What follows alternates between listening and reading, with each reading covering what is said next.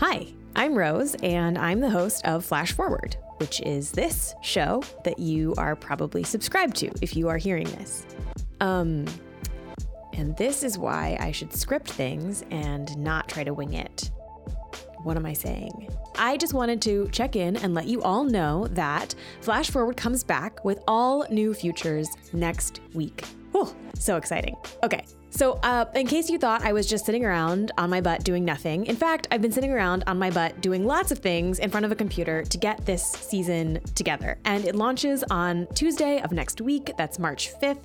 And I just wanted to drop in and give you a little taste of what's to come to get you excited, because I'm excited. So let's hear some clips.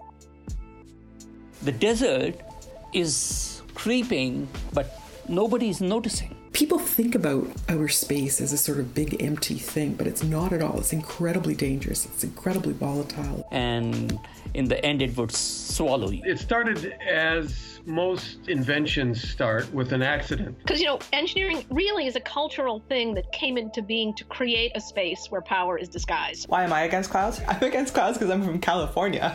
I don't say that a lot out loud. I hate weather. It's just impractical to tell people, don't go outside, don't breathe. It's like sunglasses for your mouth. I personally think that the most interesting magnetic field in the solar system belongs to Uranus. It doubles as a balaclava in the winter. It's a good way to get people to not talk to you at the club. There's kind of like a Star Trek utopia thing about it. You have to free your mind a little bit, like in the Matrix, and unimagine the world as it is and imagine the world as it could be.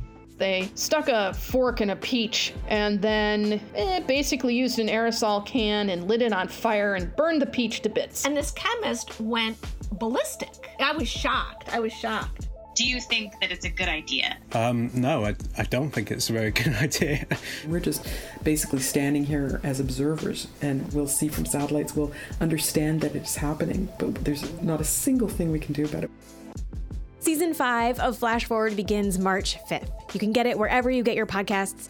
If you're hearing this message, you probably will already get it because you're probably subscribed to the show.